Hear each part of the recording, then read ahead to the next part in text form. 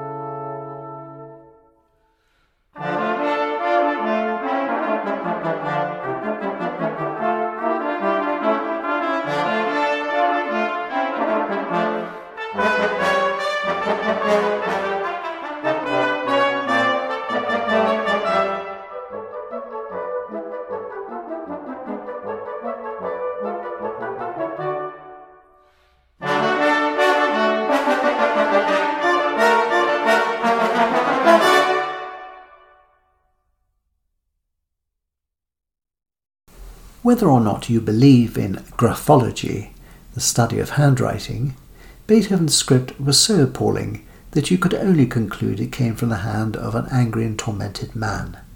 There's no way you would even suspect that it came from a refined individual like Mendelssohn or Chopin. With no access to recording, it's a wonder his publishers managed to decipher what he had quite literally scribbled down, especially when sometimes, such as in his third piano concerto, he had only jotted down occasional notes on the page by way of reminders to himself for when he gave the first performance. We're going to finish today by listening to the final movement of the concerto. It's a little more moody than the two which preceded it, and it's full of expressive passages where Beethoven is doubtless bearing some of his anxieties about his increasing deafness. It's also written in the key of C minor, perhaps to convey that melancholy, but just like Mozart had done in his own piano concerto of the same key, Beethoven gives us an emphatic and triumphant finish in C major. There's definitely a hint of menace in this, but with a brief passage of tranquility at its heart as well. Have you ever wondered what it would have been like to watch him? If you were alive today, I can't believe he is the kind of person who would engage with, or look lovingly into, either cameras or people nearby. I mean, it's not hard to imagine somebody like Mozart looking into the audience occasionally with a Dudley Moore or Victor Borge-like twinkle, but I can't see Beethoven doing anything other than beating the living daylights out of the keyboard. This is a thrilling live performance. Sparing use of the pedal means that Vladimir Ashkenazy allows each note to be heard with the utmost clarity. He is joined here by the London Philharmonic Orchestra, conducted by Bernard Haitink.